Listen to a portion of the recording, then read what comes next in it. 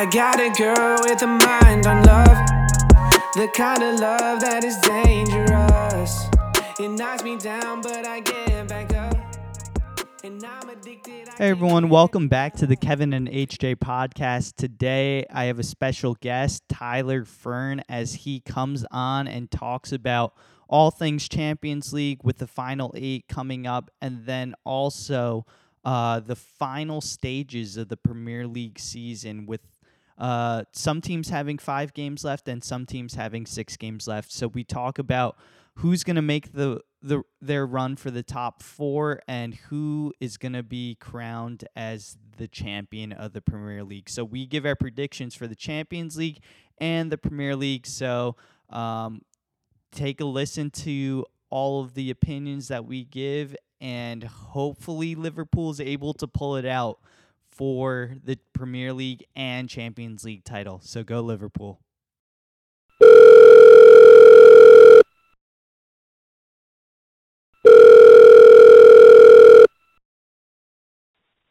Hey, this is Tyler. Hey, Tyler. Thanks again for joining me on this edition of the podcast. I'm really excited to have you on. There's so much stuff going on in the world of soccer right now. We're recording this on a Monday night right before the Final 8, the quarterfinals of the Champions League, is starting up with tomorrow's fixtures. And it's just a really, really exciting time with all the things that are going on in the Premier League and then as well as in the Champions League. So thanks again for coming on, Tyler. Yes, thank you for having me. It's good to be back. Yeah, and there's been so much stuff that's been happening since the last time you came on. I mean, Solskjaer ended up getting appointed as a full-time manager. We'll get into that a little bit later in the podcast. But where I thought we would start off is actually breaking down some of the Champions League matchups with the games starting tomorrow on Tuesday. The first legs of the matchups between Liverpool and Porto, and I believe is it Man City versus Tottenham tomorrow as well? Yep, exactly. So let's talk about my team, Liverpool, for a bit to start off.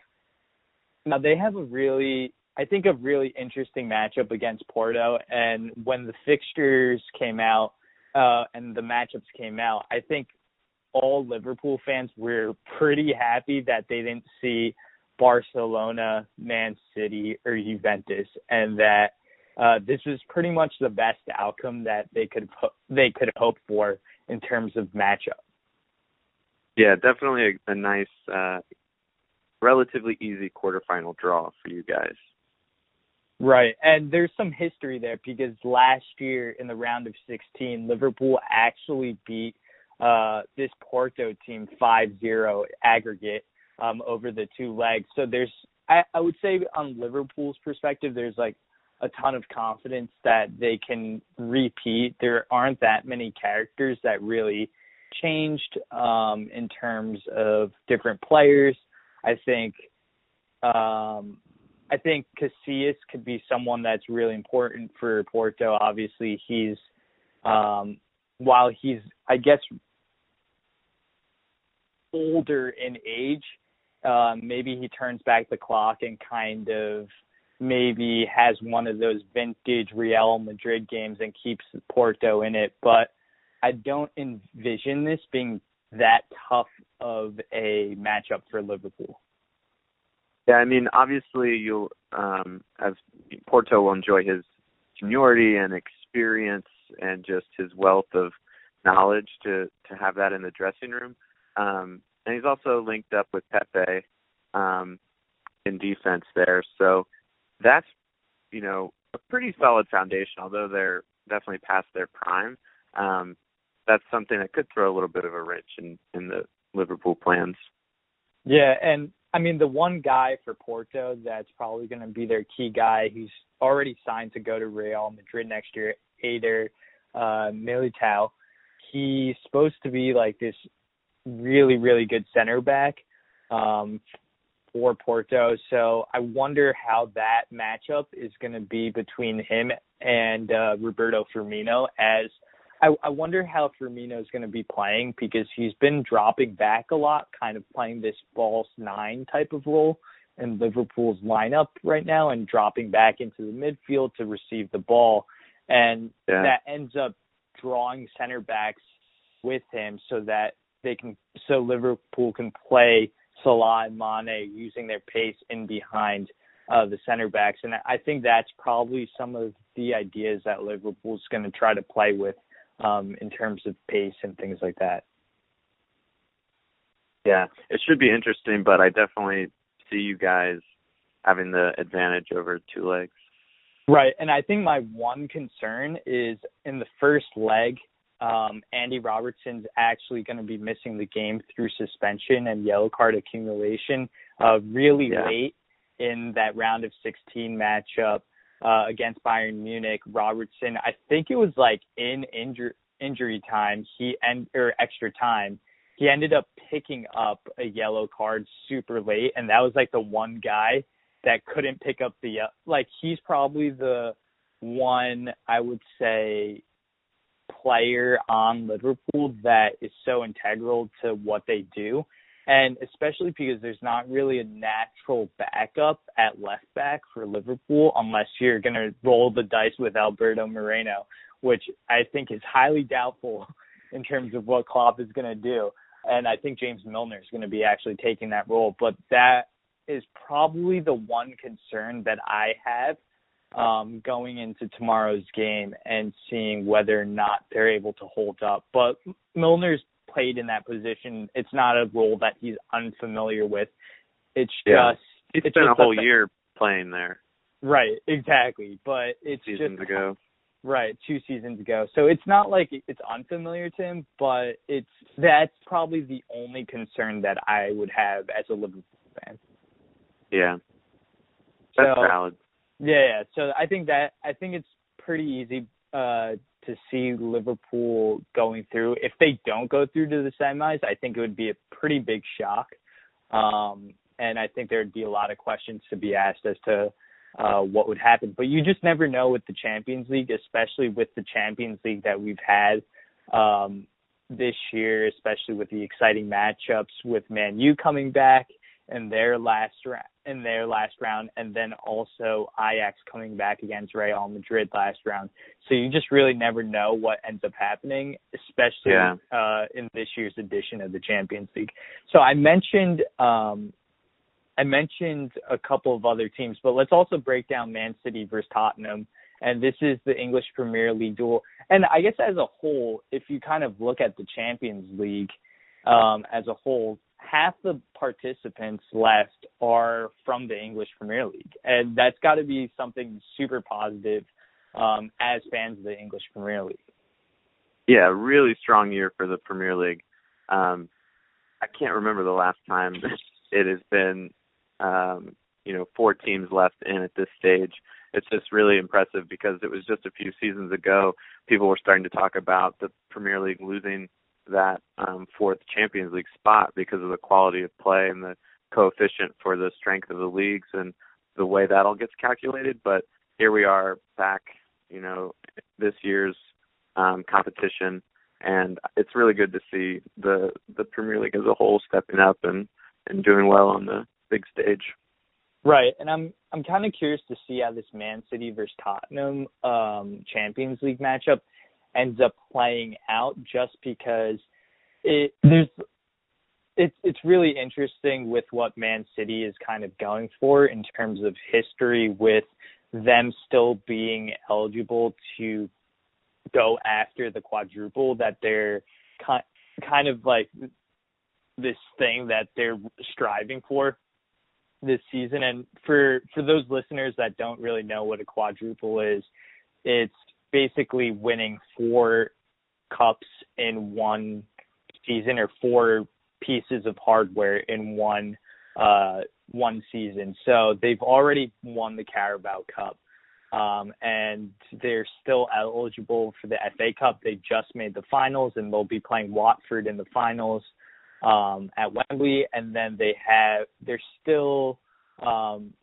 they're in second in the Premier League, but they have a game in hand and are only down by 2 points to Liverpool, and then they're obviously in the Champions League. So, Tyler, I guess as much as this pains you as a Man U fan, like, how do you rate their chances of possibly completing this quadruple, and whether or not you like their chances going forward in the Champions League? Well, they obviously got the hard one out of the way with the Carabao Cup. Totally. So they locked that down. Exactly. But to be honest, I don't think they are going to do the quadruple. I don't think they have any chance of getting all four. But I could see them winning the FA Cup and the Premier League this season, but I don't think that they have the Champions League in them. They've historically just struggled to finish out games and to continue their domestic league form abroad for whatever reason. I don't know if it's a mindset with the players lacking that experience of winning the Champions League and getting to the final. You know, they're going to be there, and pretty much every player, I believe, is going to be, you know, going for the first time. So if they were to get that far. So that's just something that is not as much in their pedigree as is the, you know, the Premier League, the FA Cup. So I think they are going to win maybe the soft treble, I'll call it, including the Carabao Cup, the FA Cup, and the Premier League. But I don't think they're going to. I don't think they're going to make it all the way through the Champions League. Do you, looking at this matchup against Tottenham, do you think they make it past this round? That's a great question. I think this matchup could honestly go either way. And if this was a game in the Premier League, I would tip City to win it. However, based on what I just said about the pressure they're under for the Champions League and their lack of experience with winning it, I think this really is just going to come down to a very fine margin. I don't think this is going to be a blowout one way or the other. And I honestly feel like picking Tottenham just because I want to see them spoil the party. So I think they have the potential to do it too.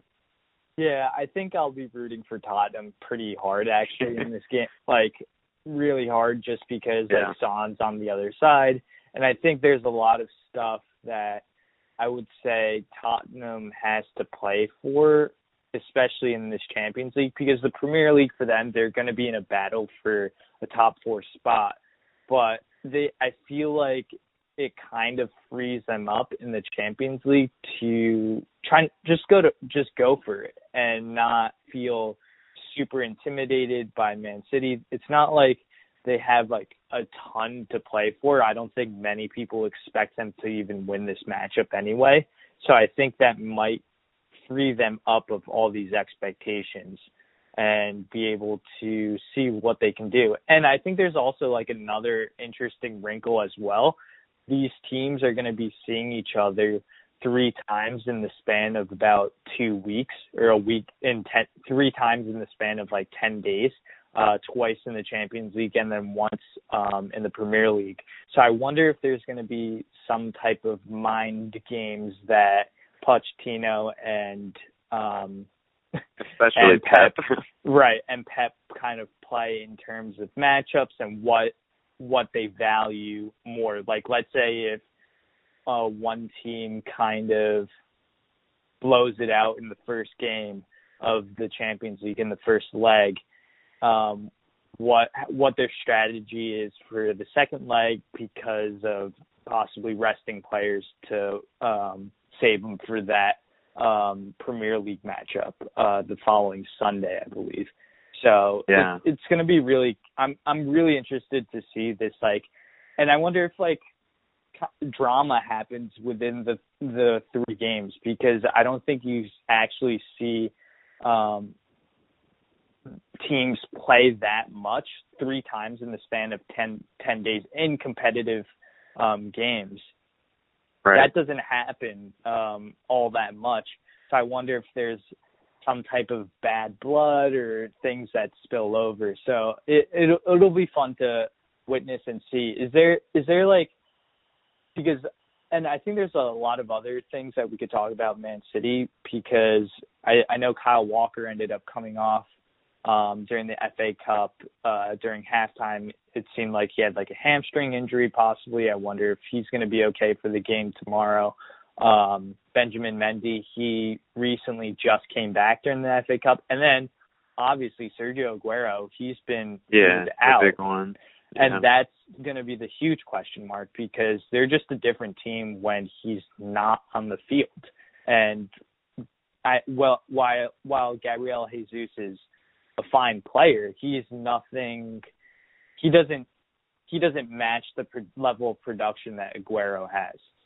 So I'm kind of curious to see if Aguero doesn't play, what that team looks like around Gabriel Jesus leading the line.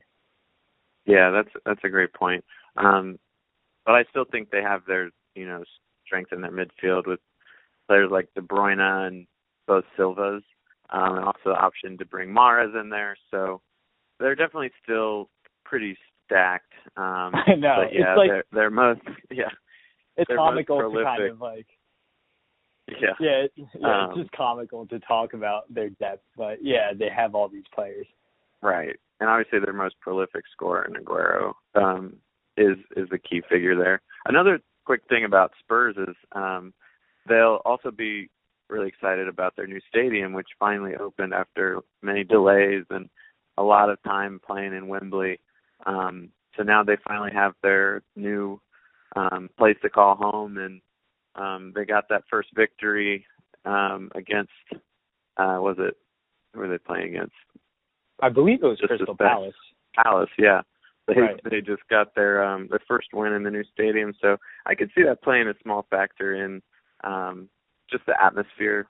I'm sure they're going to be really excited about that. I could totally see that crowd being revved up for the game, especially a big opponent like Man City and the Champions League. There's no bigger stage than that.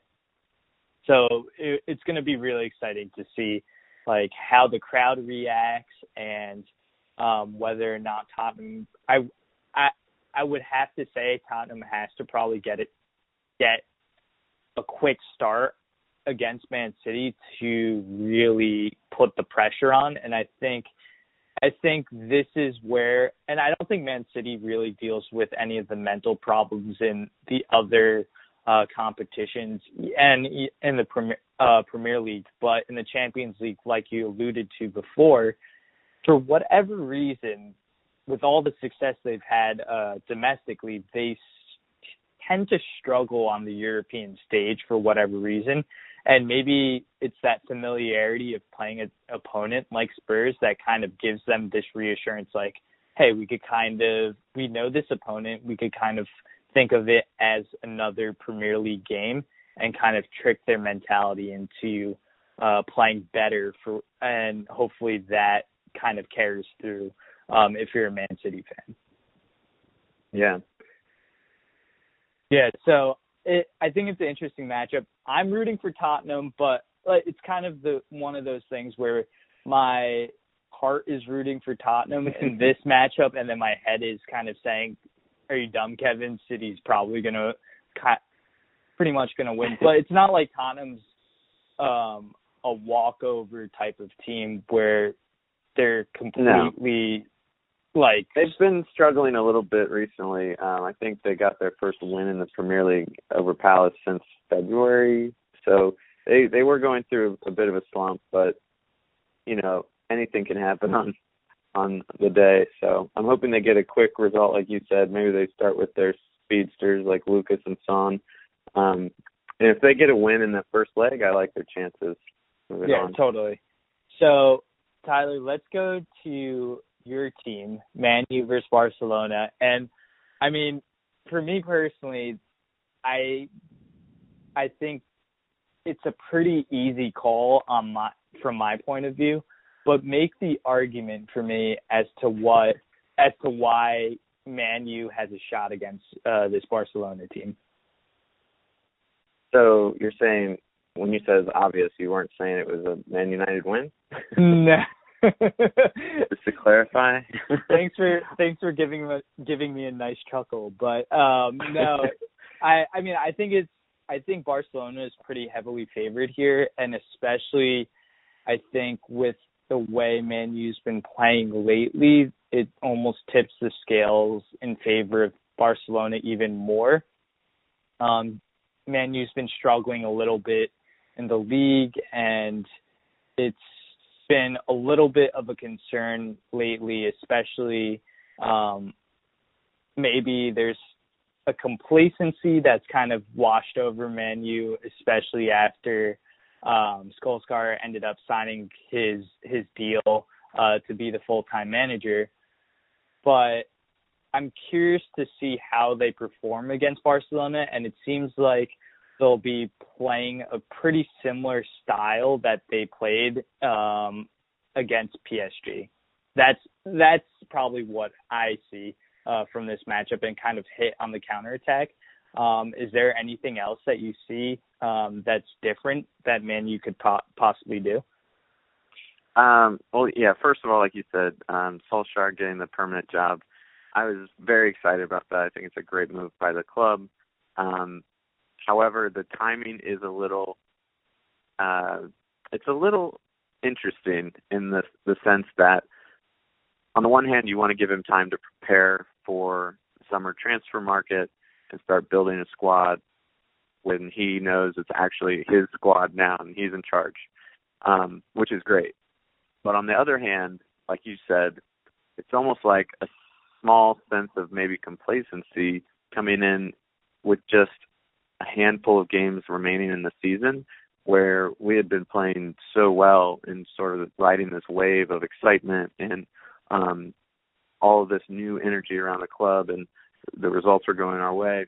And then I don't know if it was coincidence or not, but the past couple of weeks, it just started to slow down, and we sort of started to get back to reality and realize that there are still some issues with the squad.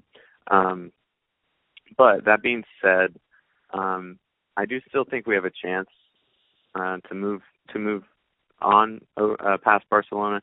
Obviously, we're not favored, just like you said, based on our recent form and also our form over the past 3-4 years. We historically always have lost to Barcelona in the Champions League the past, I think really ever since 2008. They've been the ones who've knocked us out late on pretty much every single time we've made it far since then. So that's not a great history to come into this game with.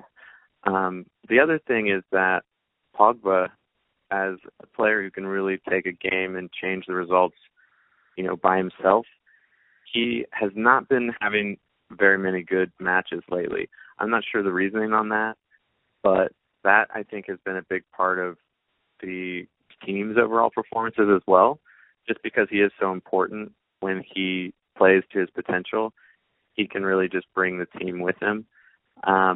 If he has a good game and he gets back in his form that he was at the first month or two under Solskjaer, I think we have a really decent chance of hanging with Barcelona.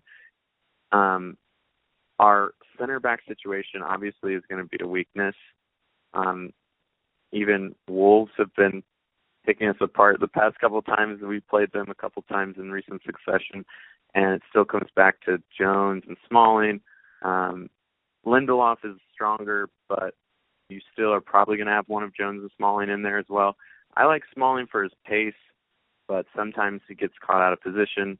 Jones always throwing his body on the line, but not the most high-quality technical defender to have back there. So I think I'm going to be hoping for a draw one leg and then a very marginal victory, 1 goal or something like that on the second leg. I see that as the only way for us to get through. I'm just really hoping to avoid getting embarrassed at this point, because we've made it so far in terms of a departure from the toxic nature under Jose that it shouldn't be seen as a failure if we get knocked out against Barcelona in the quarterfinals. More importantly for us, I think, is to finish strong and get that fourth spot not locked down in the league. But I think, that being said, it's not impossible for us to progress to the next round. Right. I don't think it's impossible. I think the template and I believe the first leg of the matchup is in Old Trafford, correct? Yes. So, I think the template is kind of what you outlined, is play super conservative in the first game and don't give up an away goal. I think that's probably the key. If they can hold it to a scoreless draw, and it be 0-0, which is going to be a massive feat if they're able to do something like that against a team led by Messi and Suarez and all the attacking options that Barcelona has. If they're able to limit it to 0-0 matchup and then just kind of sneak a goal in the second leg, I think that would be the template as to what you'd kind of hope for against a team like Barcelona, because it's going to be really tough to match the offensive output that Barcelona has. So I think that's probably the key, and then kind of hit on the counterattack against with like players like Martial or Rashford. And I wonder, I haven't been keeping up with Man U specifically that much, but I know Lukaku was injured for a bit of time. Is he going to be available for the game? Is he going to be deployed in this game? Or do you think it's going to be some combination of Martial, Rashford, Lingard, Mata? I don't know how you see the attack playing out for them. That's a great question, honestly. I'm not sure, because also Rashford has had some slight injury worries popping up as well. I think Lukaku is back to full fitness, but I'm not sure that Rashford will even get the start. Got it. Okay. Because he's been having some trouble with his ankle too, I think. But I think that he'll definitely focus on speed up front, so I could easily see Martial and Lingard getting utilized. And it'll be interesting to see if someone like Mata gets in to provide some creativity, or if he focuses more on just the out-and-out pace and then loading the midfield with people who can lock it down, like with Matic and Pogba in there. And I think Herrera is still working off that injury that he picked up in the Liverpool match. Right. So obviously we have McTominay, who's been doing really well, but is still very young, and also like Pereira. So it's probably going to be a relatively young squad, I would think. But it'll just be interesting to see if he focuses more on locking it down, which is sort of would be considered like a Jose tactic, but against Barcelona, sometimes you have to be realistic, I guess. Or if he really focuses on moving forward. Yeah, and I think we had the right idea about the template that Solskjaer should be playing against Barcelona, and I wouldn't be surprised if it plays out like that. And even if he does try to plan to attack, I mean, the majority of the possession, Barcelona is probably going to have somewhere close to like 60 to 65% of the possession in this type of game. I would not be surprised about that. And Messi's Messi's Messi. He's probably the best player in this generation, along with Cristiano Ronaldo. So you're going to try to get or take what you can get on the Man U side of things. And if you're Barcelona, you're going to be playing this possession-based type of soccer and really be probing and seeing whether or not you can create your opportunities from there. I actually think Barcelona, the key guy that I'm going to be keying in on, which is going to be like, I think the most important part of their team is Busquets, and seeing whether or not he's going to be the start of their attack in terms of clearing a lot of the balls that I think Man U is going to be trying to play this counterattacking soccer. And I think if Busquets is able to control the middle of that field, it's going to free up a lot of the attacking options for Barcelona. Yeah. Yeah, it'll be interesting to see the two teams go head to head. I hope we can just weather this storm and get something out of it. So, Tyler, let's move on to our last Champions League matchup, Juventus versus Ajax. And Ajax is coming off of that extremely, extremely exciting win against Real Madrid. Like, it was pretty much domination in that second leg from them. And it was unbelievable to witness. People were just going crazy. And although I would have, like, if it was Real versus Juventus, and it's not that we would have been guaranteed that because of the draw and everything like that, that would have been exciting in itself too, just because Cristiano versus old team. Real's been really struggling this season domestically as well. So I think that's kind of been a symbol of what they've been going through in that matchup against Ajax. But Ajax looks good. They have a lot of, I would say, really creative young players. Frenkie de Jong, who's supposed to be that like the defensive midfielder, center midfield type of player. He's going to be on his way to Barcelona next year. So they have creative players that can play against Juventus. And then there's the question of whether or not Ronaldo is going to be fit enough to play in the first leg of this matchup. What are your thoughts on this matchup between Juventus and Ajax?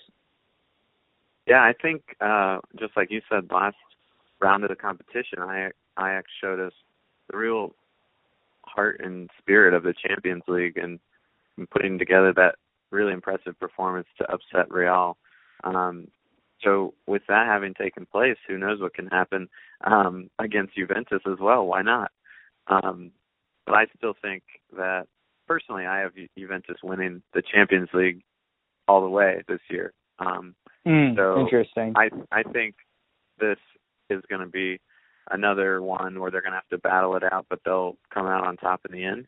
However, like you said, they do have some injury concerns, like Ronaldo is still TBD, which is obviously a huge deal. He single-handedly took them through in the last round. They had their own drama coming back against Atletico. That's correct, right. And then without him, who knows if they would even be in this round now.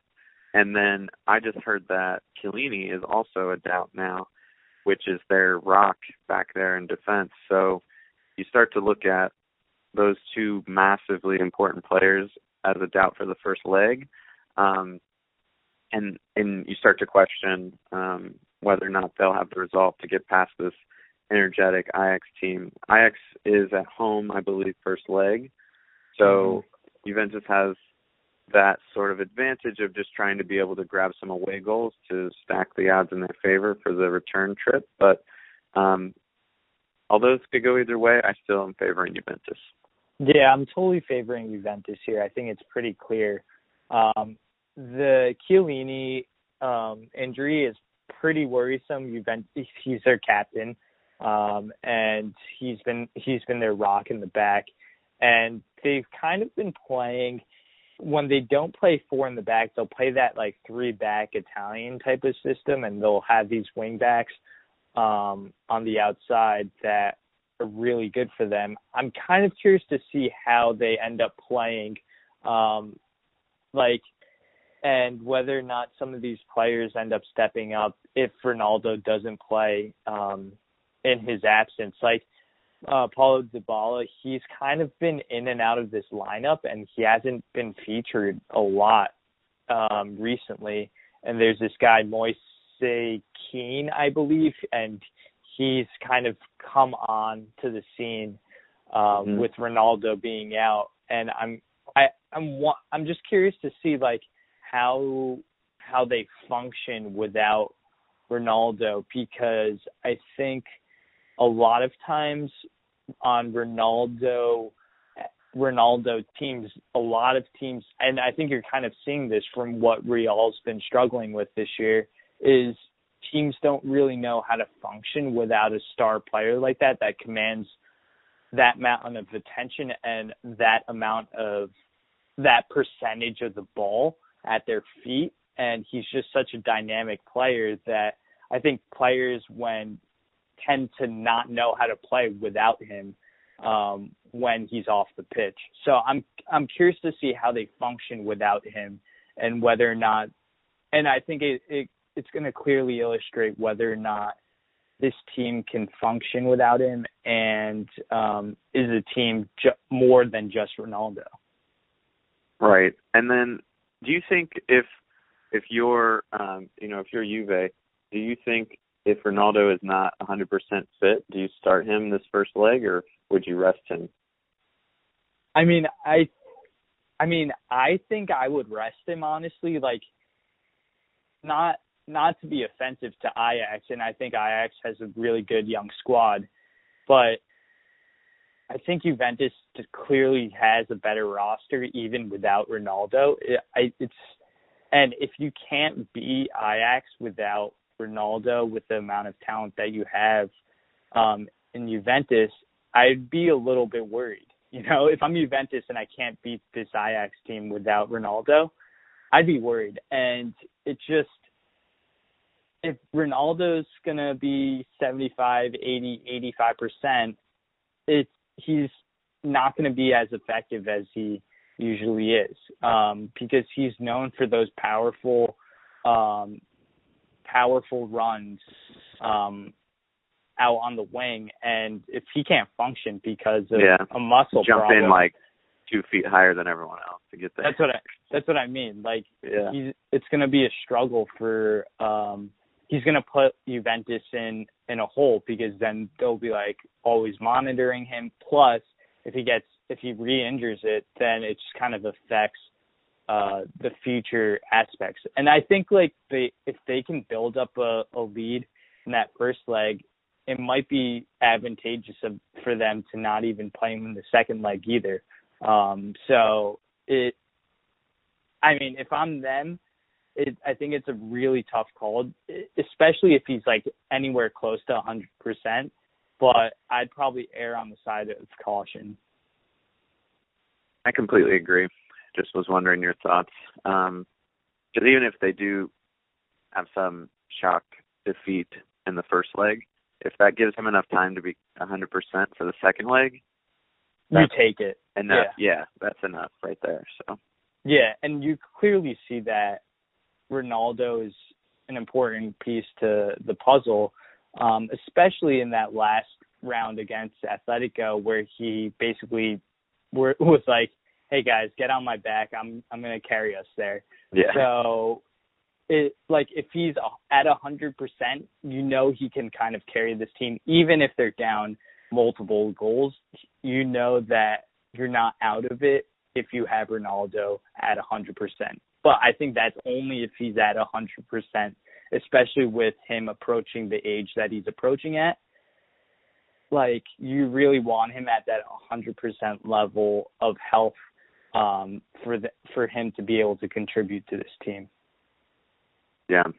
And they still have, like, Mandzukic and Bernardeschi and Dybala and Keane. So they'll be doing fine without him, in my opinion, as well, like you said. Yeah, I totally believe that. So I wouldn't be worried about that. So it seems like we're in agreement with Juventus moving on through. And then that would kind of bring up some really interesting matchups in the semis between Juventus, Man City. You have Tottenham and then Liverpool.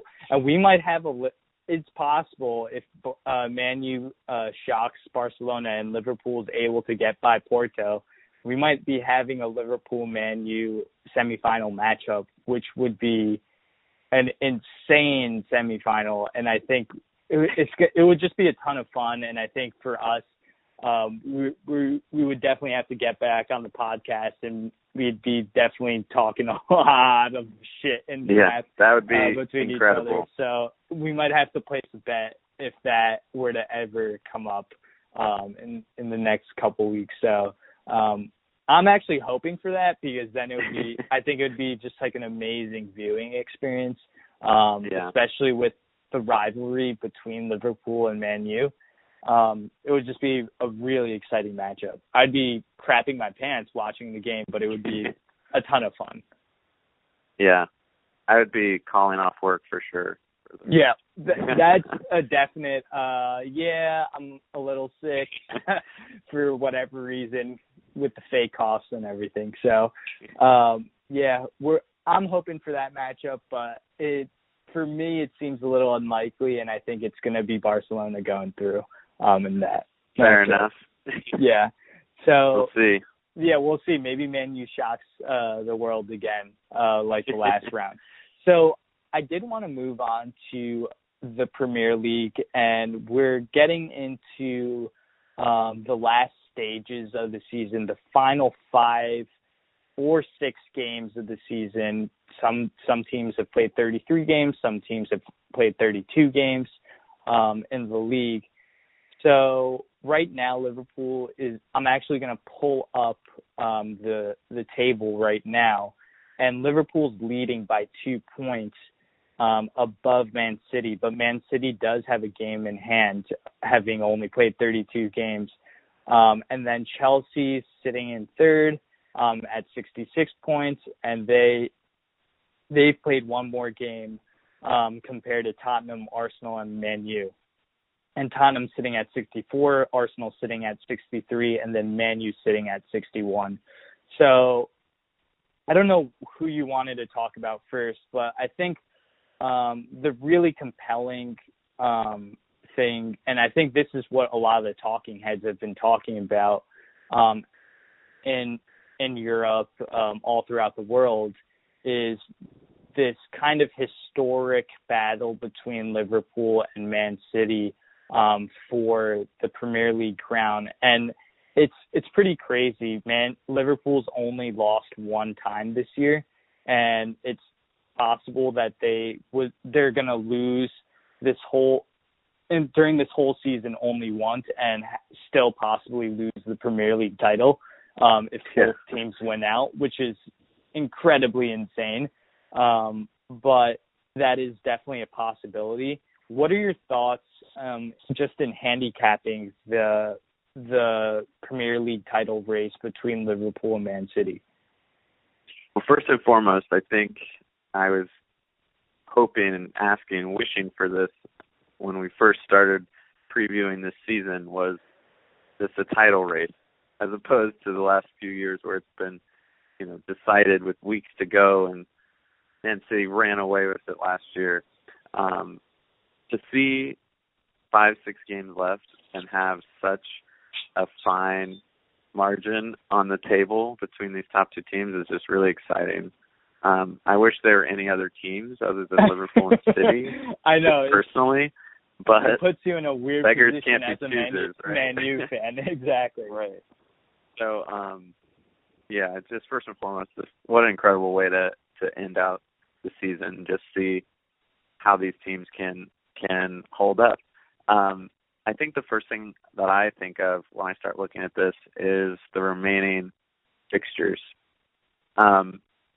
And it looks on paper like Liverpool have slightly easier fixtures than City, with Liverpool only really facing one of the top 6, and then they go to Cardiff, Huddersfield, Newcastle. All teams, well, 2 teams, Huddersfield's already relegated. Cardiff is down there toward the relegation zone also. Newcastle are decent.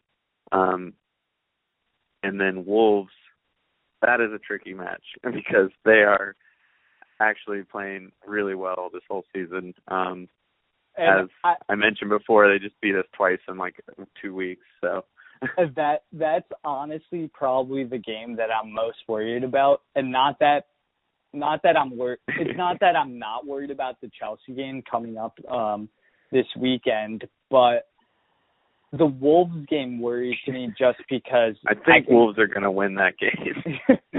And I can envision a scenario where Liverpool needs to either tie or win the game against Wolves to win the Premier League title, and the pressure kind of gets to them and they crumble and lose to Wolves, and that would just be an incredibly heartbreaking way The Liverpool way. Right. It would be an incredibly heartbreaking way for Liverpool to lose the title as a fan. But just kind of handicapping it from my perspective, and I'm very cautiously optimistic, and in terms of Liverpool does have a easier run up to the end of the season, especially if Manchester City is trying to go for the quadruple. They just have a ton of fixtures coming up, especially if they make it to the semifinals of the Champions League. That just adds another 2 games for them during this like super hectic time. And it's going to really test their squad depth. And basically that's why I'm kind of hoping that they win against Tottenham in the Champions League, so that it just adds another 2 games for the semifinal round. And they kind of have to like monitor their squad depth in that manner. And they have a really, I would say, tough stretch coming up just with the amount of days in between games. Yeah. Let me read you their schedule. So they have Tottenham on Tuesday or Wednesday. And then they have Crystal Palace coming Sunday. And then next week they have Spurs again. And then Spurs on Saturday, April 20th. And then Man U, April 24th. So I think, and even this Leicester game on May 4th, that's another possibility. Going away to Turf Moor is never easy at Burnley even either. 4 days after the United match away to Burnley, you saw the Spurs lost out there just a week or so ago. Right. So I think those, like the Man U game away and then the Burnley game away, are going to be the 2 games that, as a Liverpool fan, you're hoping for anything other than a win for Man City, especially that Man U game 4 days after a really tough Spurs game.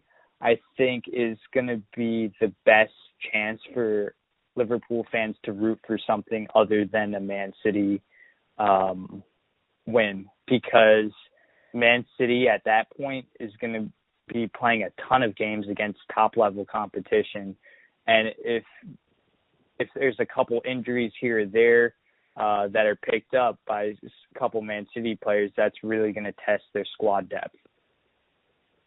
Yeah, and historically we've gotten up for those Manchester derbies, so I'd like to tell you that we'll do our best there to try to spoil the party, but then I don't really want you guys to win the title either. So, okay, so this is an interesting predicament for, I think, and a unique situation for a lot of Man U fans. So, if you had to choose between City and Liverpool, and who would you want to win the title this year? I think so. There's 2 different things. First is who do I think is going to win, and then who would you rather want? Who is the lesser of the 2 evils that I would want to win? Right. And it actually is both the same answer right now. It's Man City. Okay. And the reason being, in the Premier League, I just get the sense that they are going to use their greater depth as compared to Liverpool's squad depth to push them across the finish line and finish strong and lock down this Premier League season to repeat in back-to-back title. And then the reason that I want them to win, if I had to pick one of the 2, is simply because they have won multiple times recently, and everyone knows why. They just got investment and bought a lot of players. They spent $300 million on defenders alone, and they're already talking about getting more.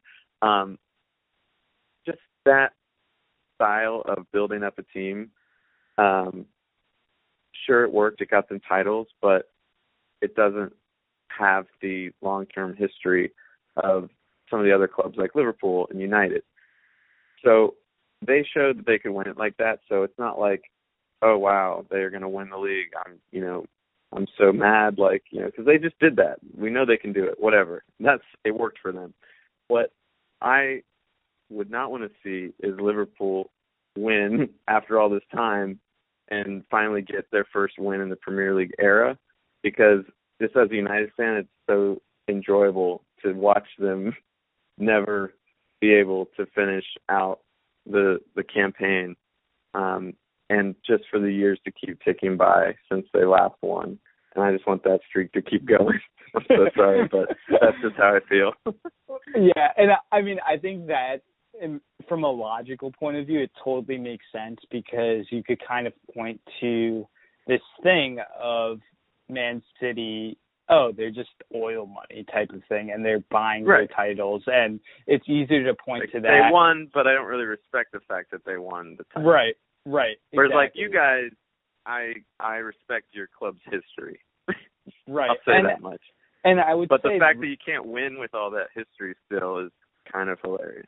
Yeah, and it is frustrating, but I think it's a better story if Liverpool were to pull it off, just because if you look at the way the team is constructed, it's almost more, I don't know how to say it, but more pure and organic in the way that they've developed the talent and kind of cultivated it.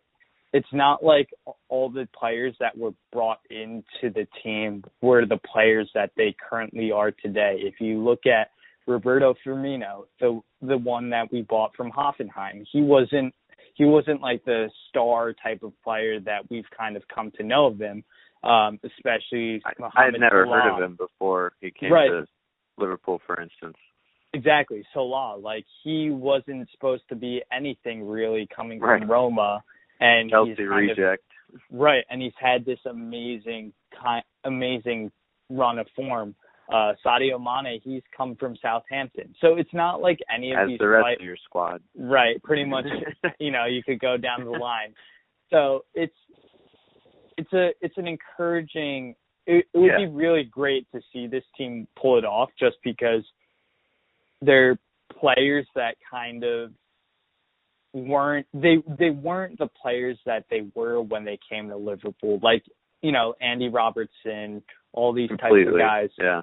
It's, I don't even mind the fact that you guys splashed out big on Van Dijk and Alisson, because those were areas of significant need that you guys gave it a go for a couple of years, and you got really close. And then I don't see anything wrong with, spending the big cash where in an area that you really need it, and it's something that's going to change your team fundamentally, as opposed to just buying 3 levels of depth of star players in the right back position. yeah, totally. That's completely different. Yeah, and I think that's kind of where it gives me a sense of joy watching this Liverpool team, just because it feels more true to the way their mentality of building a team, and it doesn't feel like they're just tossing around money, even though the signings of Van Dijk and Alisson are kind of trending towards that in European football. So in general, a few players, that's the market these days. So you can't really put that in the same category as a City or even Chelsea a few years ago. That's totally true. And Liverpool's done really good business if you think about it. James Milner, no one wanted him, and he was coming off of we got him for a free transfer. There's players that Liverpool's personally developed. If you looked at Trent Alexander-Arnold, he's the young guy for Liverpool, and it's just and Joel Matip, who's kind of been their second center back. He came for a free transfer as well. So there's guys that are really important to the squad that I think this Liverpool team and Jurgen Klopp have identified because they fit a certain role, and that's why they came and recruited them. And I really hope Liverpool can pull it off, but I'm not super optimistic that they can, because this Man City team is just ridiculous with the amount of depth they have, and it's kind of hard to envision them losing with the run of form that they've been on. Yeah. But like you said, they have a lot of fixtures, and they have some tough ones and tougher matches than Liverpool. So, although I'm picking them to win it just because I think it's more likely that Liverpool,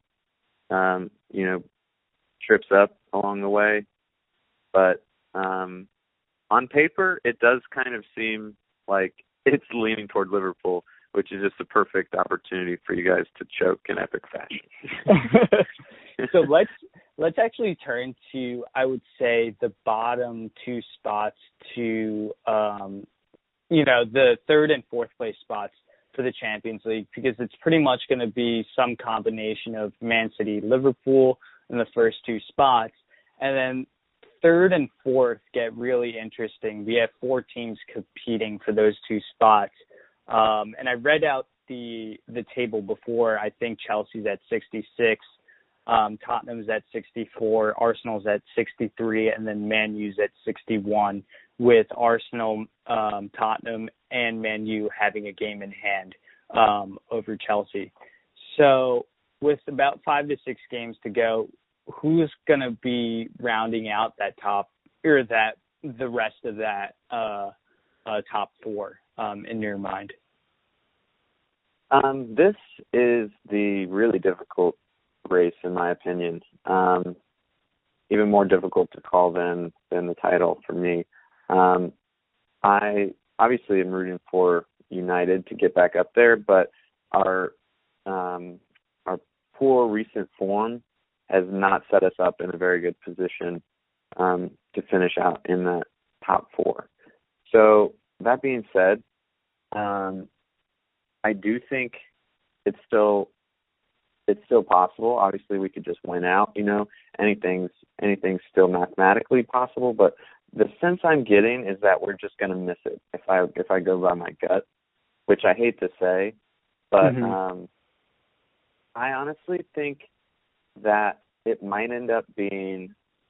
I think it honestly might end up being Spurs, Arsenal, and then Chelsea and United being the 2 that miss out.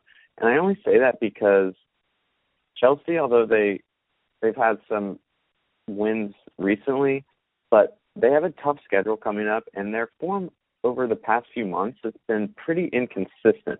They've had some changes in lineup. We all know the issues between Sarri and his squad, and like the blow up with Kepa and all that drama, and just that uncertainty of, are they sick of him? Will they, be looking immediately at a new manager? Hazard leaving the club most likely over the summer. There's a lot of unrest, I think, still boiling under the surface there. So I don't like their chances of staying up there. That being said, I think Tottenham are rounding the corner from their poor form, and I think they really are going to turn it around and finish out strong. And Arsenal I'm including in there mainly because they have the kindest schedule for the rest of the season. And for that reason, that's why I think we're just going to miss it, because Arsenal doesn't even face another top 6 team. They do still play Wolves and Leicester, but that's about as tough as it gets for them. So I could easily see them winning out. And that would make it really difficult for us to get into the top 4. So I think we end up ideally 5th in this. And then we have a nice rebuilding year for next year to get back up where we should be toward the top of the table. Yeah, and I think that's really interesting to kind of hear your thoughts on it, because when looking at the fixture list and, when trying to project who's going to be where, I kind of came to similar conclusions with Tottenham and Arsenal finishing in that 3rd and 4th spot, and then it being some combination of Man U and Chelsea, Man U, just missing out. And, you could kind of point to the fixture list. I think Arsenal has a really good shot at like having a really good end to the season, and just like what Wenger did, it always kind of propelling them to the top 4. I think that's a real possibility for them. And Tottenham's kind of rounding the corner as well. It's kind of crazy to see their win-loss record in the league. It's 21 wins, 1 draw, and then 10 losses. So they were going through this super rough patch, but I think they'll be able to get it together. And it's not like they have a super easy schedule either. I mean, they still have Huddersfield and Brighton, but the 4 other games that they have are City, West Ham, who aren't terrible, Bournemouth, who's clearly mid-table, and then Everton as well. So it's not like they're easy games by any means, but I would say Spurs are favored in 5 of those last 6 matches. So I would say they have a pretty good shot finishing in 3rd. And Chelsea I point to their tough fixture schedule like you were pointing to, and just the volatility of their performance level is kind of up and down. Hazard has kind of taken them to this new level of play in the last couple of weeks, but I wonder if they're able to keep up with that consistency.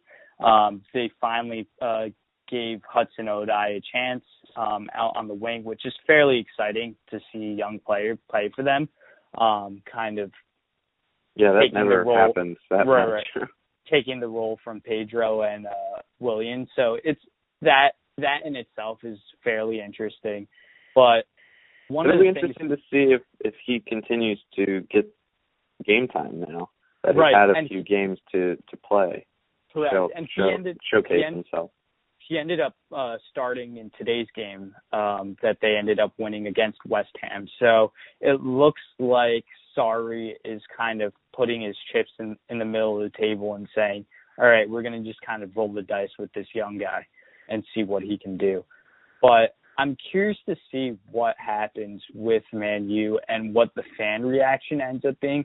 And I've posed this question to both you and Hedjun like on a personal level in our private conversations. And it goes back to some of the points that we made during our Champions League talk about whether or not giving the contract to Solskjaer was the correct decision, especially with the timing of everything going on. And I know you made some good points about him setting up the squad for the summer, for the transfer plans and everything like that. But you've kind of seen the result of what's happened, and maybe it's just a pure coincidence in results and all those things, but it seems like the team looks a little bit more complacent in the way they've played. And now that he has the job full time, maybe he doesn't feel the pressure to kind of hold his players' feet to the fire, and it's been a little bit more of a struggle. And now I'm kind of curious to see how they finish off the year, especially if they flame out during in the Champions League against Barcelona, which is entirely possible, and then they have a run of form coming in that's a huge struggle, and they end up losing a couple games that they shouldn't. I wonder if there's a possibility that Man U fans are I don't know, kind of questioning why Woodward gave him the okay before maybe possibly perusing around what managers would be available this summer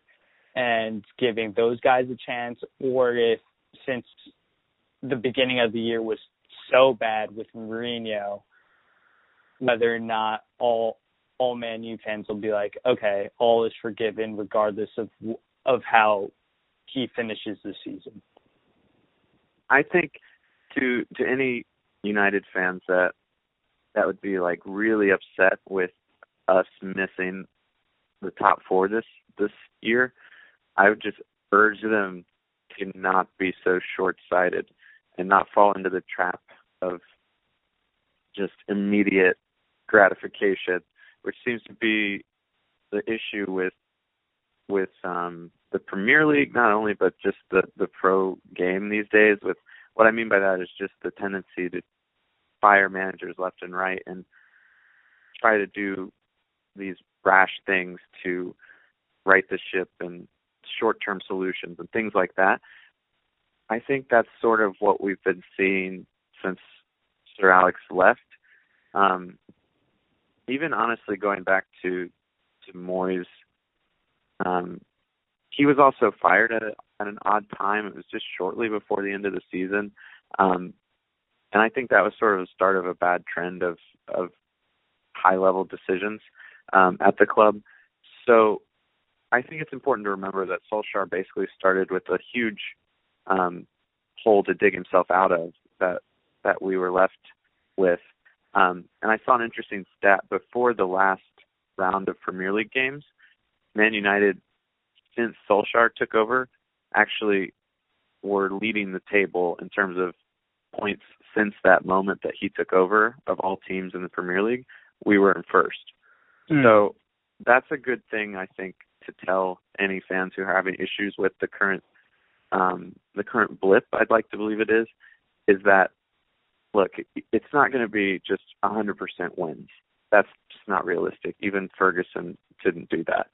So it's okay to have some losses and to take the time to actually make this a meaningful, lasting change and to continue to get back to, the good old days and to get back to the fundamentals of United. And I think giving Solskjaer this 3-year deal and letting him get to the end of it will be a big achievement. Even just letting him finish his contract will be a big achievement because he's already done so well, and now things are getting a little rocky. So it is on him to make things right again and then to build the squad in his vision over the summer. And I think we should be thinking more long-term as United supporters and look into the next season or two to see where we are. And then we can start having more serious conversations about, was this the right move? But I think we got to give him a chance. Even if the announcement was a little bit at an interesting time. Yeah, and I guess a follow-up question to that would be, how long does the leash become for someone like him? Because let's say I kind of outlined the doomsday scenario of them getting smacked in the Champions League and then maybe not having a really good run of form coming in to finish the season. Does that kind of color the way fans see them going into next year and being like, oh, he has a shorter leash next year? Or is it more just like, oh, he's accomplished what he's accomplished. He's galvanized that locker room, and until there's things where, he's not getting along with star players like Pogba and things like that. And I guess in comparison to like what Mourinho went through, like the similar things like that, then that's going to be the impetus for possible change. It's not necessarily maybe the struggles on the field, but also in combination with things off the field that might get him fired down the road.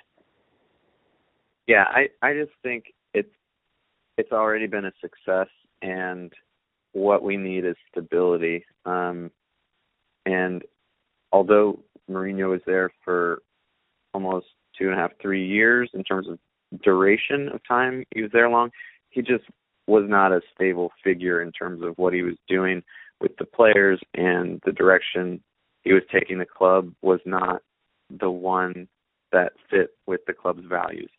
So having Solskjaer be someone who has the club values ingrained in his whole philosophy immediately corrects that second problem I mentioned, and then just giving him time to get some stability back.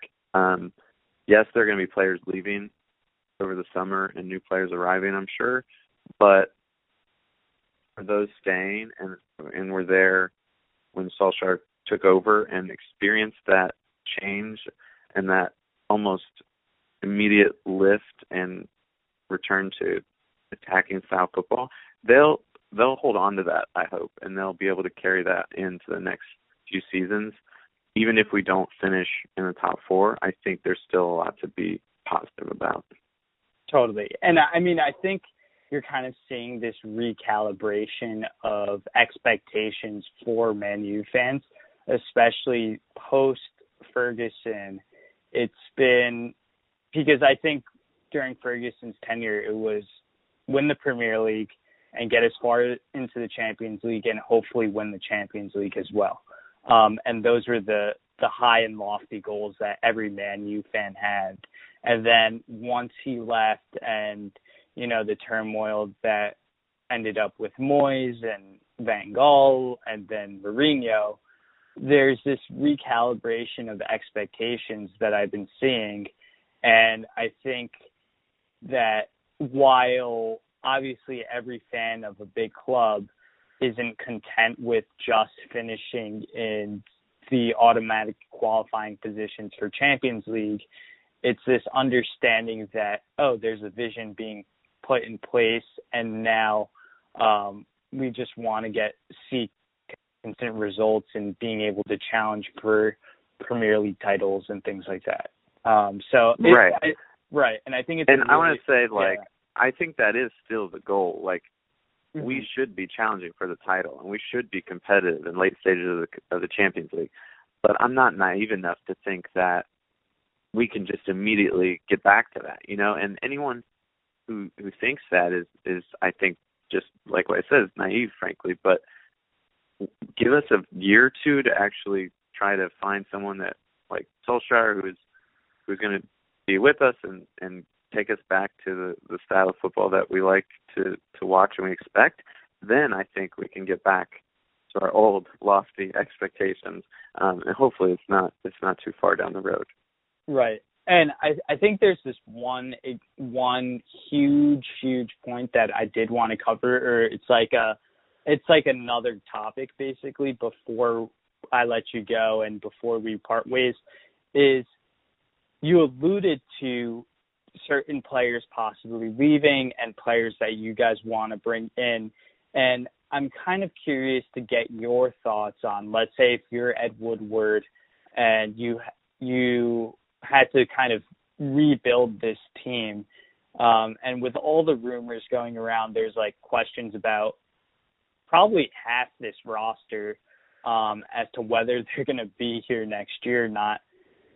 Like, out of all the players that are rumored to come in, or the types of players that you would want to come in, who would you want to bring in, or the type of player you'd want to bring in position-wise, and then which players are kind of rumored to be let go? Because Ander Herrera is already being reported that he might be going to PSG. Lukaku has a couple of teams surrounding him. That might be a possibility of him possibly leaving. We didn't even touch upon Paul Pogba with his flirtation with Zinedine Zidane in the media and him possibly going to Real. I'm trying to think of other guys. Center back position, Phil Jones, Chris Smalling. They're possible, I guess. Alexis. Right, Alexis, didn't mention him, and he might possibly be gone as well.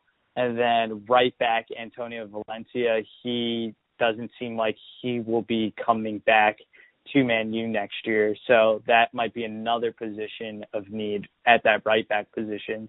Darmian, probably gone. There's just a lot of different things that they need, especially with the amount of players that I've listed off. And if those players end up leaving, they need to bring players of substance and of really good skill level to replace the level of production that those players going out are going to be leaving as a void. So I'm curious to hear what your plan would be if you were Ed Woodward, to try to kind of return Man U to the upper echelon of the Premier League and for them to be in the top two spots competing for titles. I think first and foremost, Solskjaer has made no secrets about how much he's been in contact with Sir Alex to just get advice about as much as he can. And I think that's a really great asset to have, of course.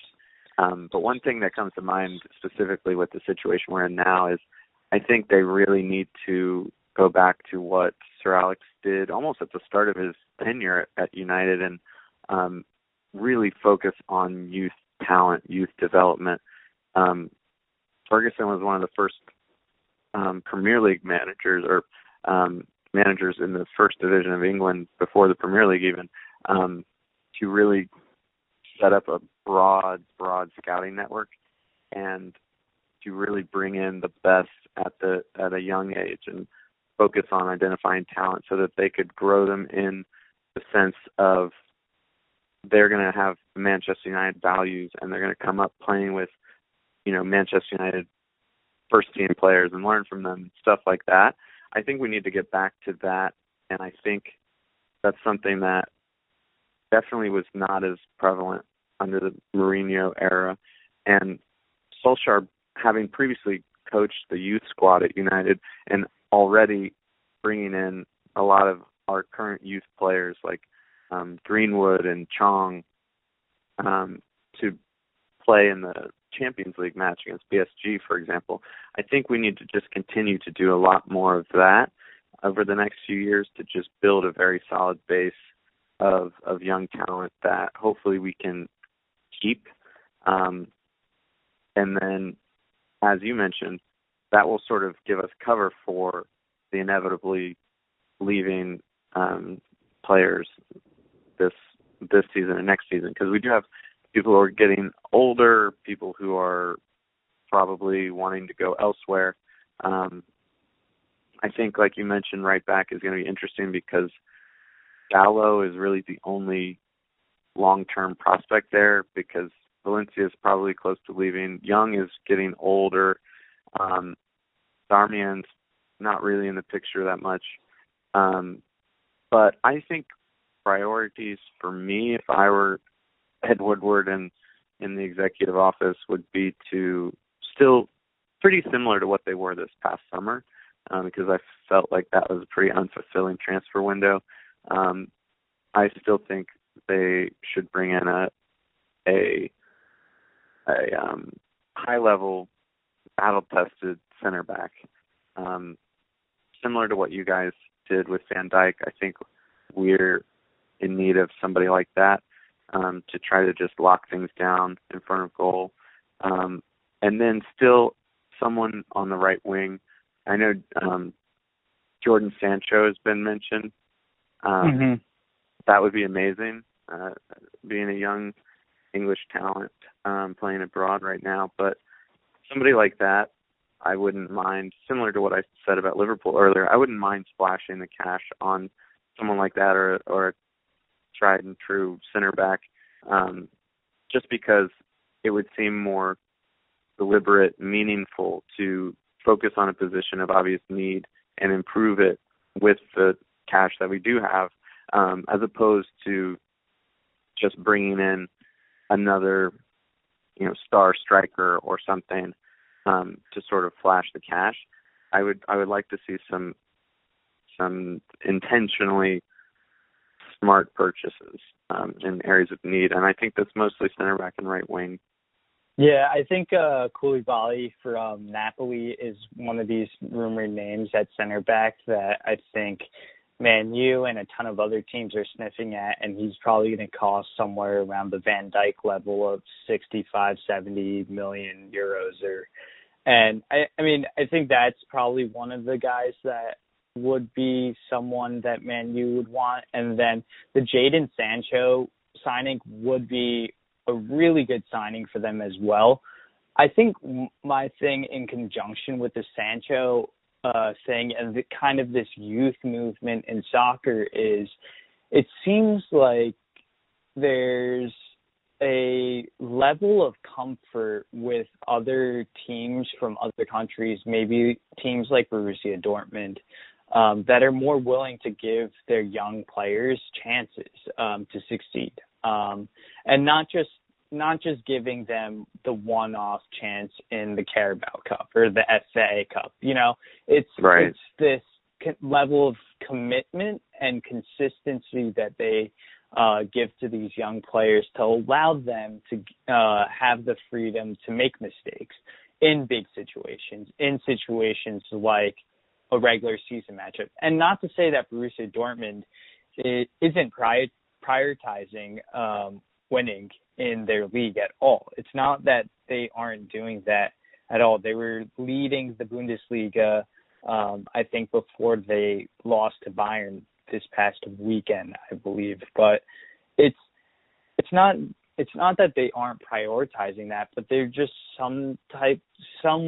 there's teams that have this level of prioritization where they basically are valuing winning football, but then also have this model of, okay, we're going to really raise young players' games as well. And Dortmund has really done that well with Pulisic, with Sancho, with all these guys around all over the pitch. And it's kind of crazy if you think about it. A player like Jadon Sancho was, while everyone thinks he's this special player, and I do believe he's a special player, and Dortmund's kind of cultivated that talent, he could have been had for whatever million amount. I think it was like less than $10 million that Dortmund bought him for last year. So it just kind of makes me question if these big clubs are hesitant to give these young players that have a ton of talent the opportunities to succeed. Like, I think Chong for you guys has been someone like that's been talked about. I believe Greenwood as well has been one of these guys that are talked about and maybe get the opportunity at a club that just gives opportunities to youth players, but might not get it at a bigger club like Manchester United because the backlash from fans would kind of be really strong. And I think you kind of see that especially with someone like McTominay and him possibly supplanting a player like Matic. And honestly, he's probably played better than Matic this past year, I would say, if you look at the football and the ability. But because of Matic's name and the amount of money that Manchester United paid for him, I think a lot of people get seduced and tricked into this idea of this is what dollar amount we paid for him, and the pedigree that he carries with him as well, and he's being outplayed by this 21-year-old guy from the youth system. It kind of makes you feel uneasy about the business that you do when buying transfers. And I mean, I think that's kind of in all sports as well, where players, if you look at NFL football or basketball, it's harder. The players that have bigger contracts are going to get bigger or going to get a longer leash for them to fail in comparison to the young guy that just got drafted in the 4th round of the NFL draft. And it's just a really interesting, I would say, situation in terms of being able to evaluate talent and really have this system of meritocracy ruling out. And I'm curious to see how that plays out at Manchester United, because they were known as a club under Sir Alex to give these young guys chances. Like, they gave a lot of the players that they had, and they ended up developing chances from an early age to succeed. And obviously they had the talent to succeed. And that's how we know about, the Scholes, the Beckhams, the Giggs. Like, that's how we know about them. But it just makes me wonder, with this whole age of buying players and the amount of money that you buy, that's attached to a name, and how maybe some coaches feel obligated to play them because of how much they paid for them. Yeah, and I think it honestly goes back a little bit to what I was talking about earlier, the short-sightedness of the whole Premier League the past 5-10 years, really, where you see managers they've got to do almost everything perfectly or else they're going to get fired. With some clubs having 3-4 managers in one single season. And so when everything's at such high stakes, you can start to understand why people just go for someone with a high price tag over taking a risk on youth. But I think in the long term, that's not a successful strategy. So I'm hoping, like I said, that we can get back to a little bit of that at United under Solskjaer. Yeah, I think in turn that taking that chance on youth actually shortens the leash on the coach as well, because if it doesn't work out, then people are going to just point to, why isn't he just playing the guy that they paid money for anyway? So it brings a lot of questions to the coach if that risk doesn't succeed. And I just get reminded of like Leicester City and the way that they won the Premier League a couple years ago with Claudio Ranieri, and within, I would say, a season, he was out of there because of his struggles, which to me was like insane. Like if you're a club like Leicester City, and obviously you have raised expectations, like that's a team that wasn't expected to perform anywhere near that capability at all. And like for me, I would have just he should have probably had at least 3 to 5 years, regardless of what happened in the following seasons, because he earned it. So it just kind of shows the amount of expectations that all of these owners have in their team. So it's a really fascinating time to kind of evaluate how much of a role money plays into the ideas of how long a coach gets at succeeding at his vision, and whether or not the coach gets the requisite amount of time to implement his vision as well. So it's going to be a really fascinating final 5-6 weeks of the year, and I'm kind of curious to see how it all plays out going into the summer transfer window as well. So Tyler, thanks again for coming on. I'm really glad that you were able to come on to talk about a lot of things. We got pretty deep in the weeds with Man United, but I thought it was a really great conversation to kind of see the direction and the future of where the club is going. And I'm hoping that Liverpool can pull it out. I'm very cautiously optimistic. Can I hold you to that? I am cautiously optimistic. I mean, the Mohamed Salah goalless streak is over now that he scored. So that's over.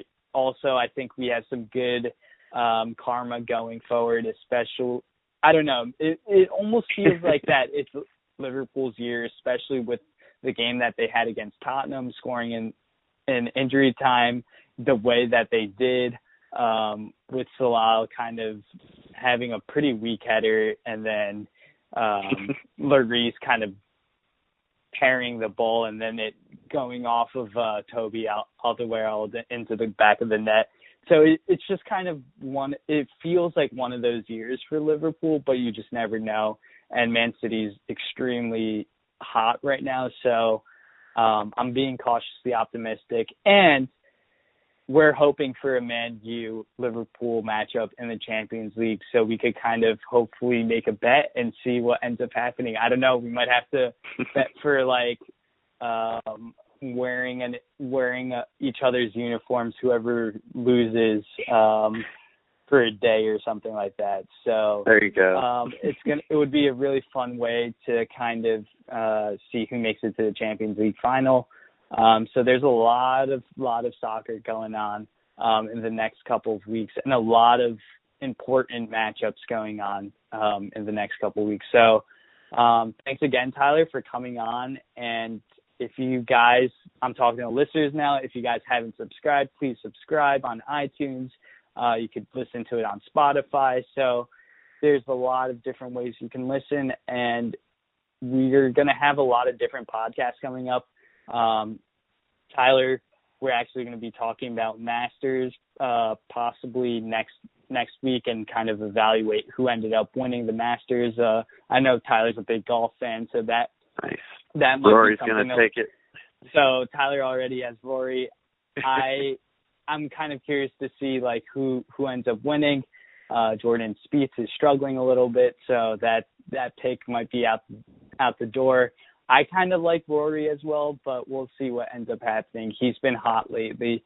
And always you could kind of see Tiger kind of poking around, and it's always more exciting when Tiger is playing. So we'll see what happens during the Masters this weekend. It's this time of the year is probably one of the best sports, I would say, times of the year, especially with soccer being with where it's at and Champions League wrapping up, the season's wrapping up, baseball started. We have playoff hockey and playoff basketball starting, the NCAA tournaments, the championship games going on right now. So there's just so much sports happening, and it's really a privilege for me, Hejun, and all the guys that end up coming on to the podcast to talk sports with the listeners. So we're really excited to be bringing you more good quality content. So thanks again for listening, and thanks again, Tyler, for coming back on. Yeah, man. Thanks for having me.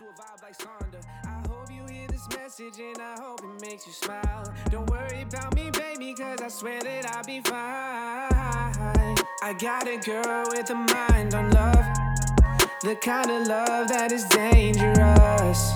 It knocks me down, but I get back up, and I'm addicted, I can't get enough.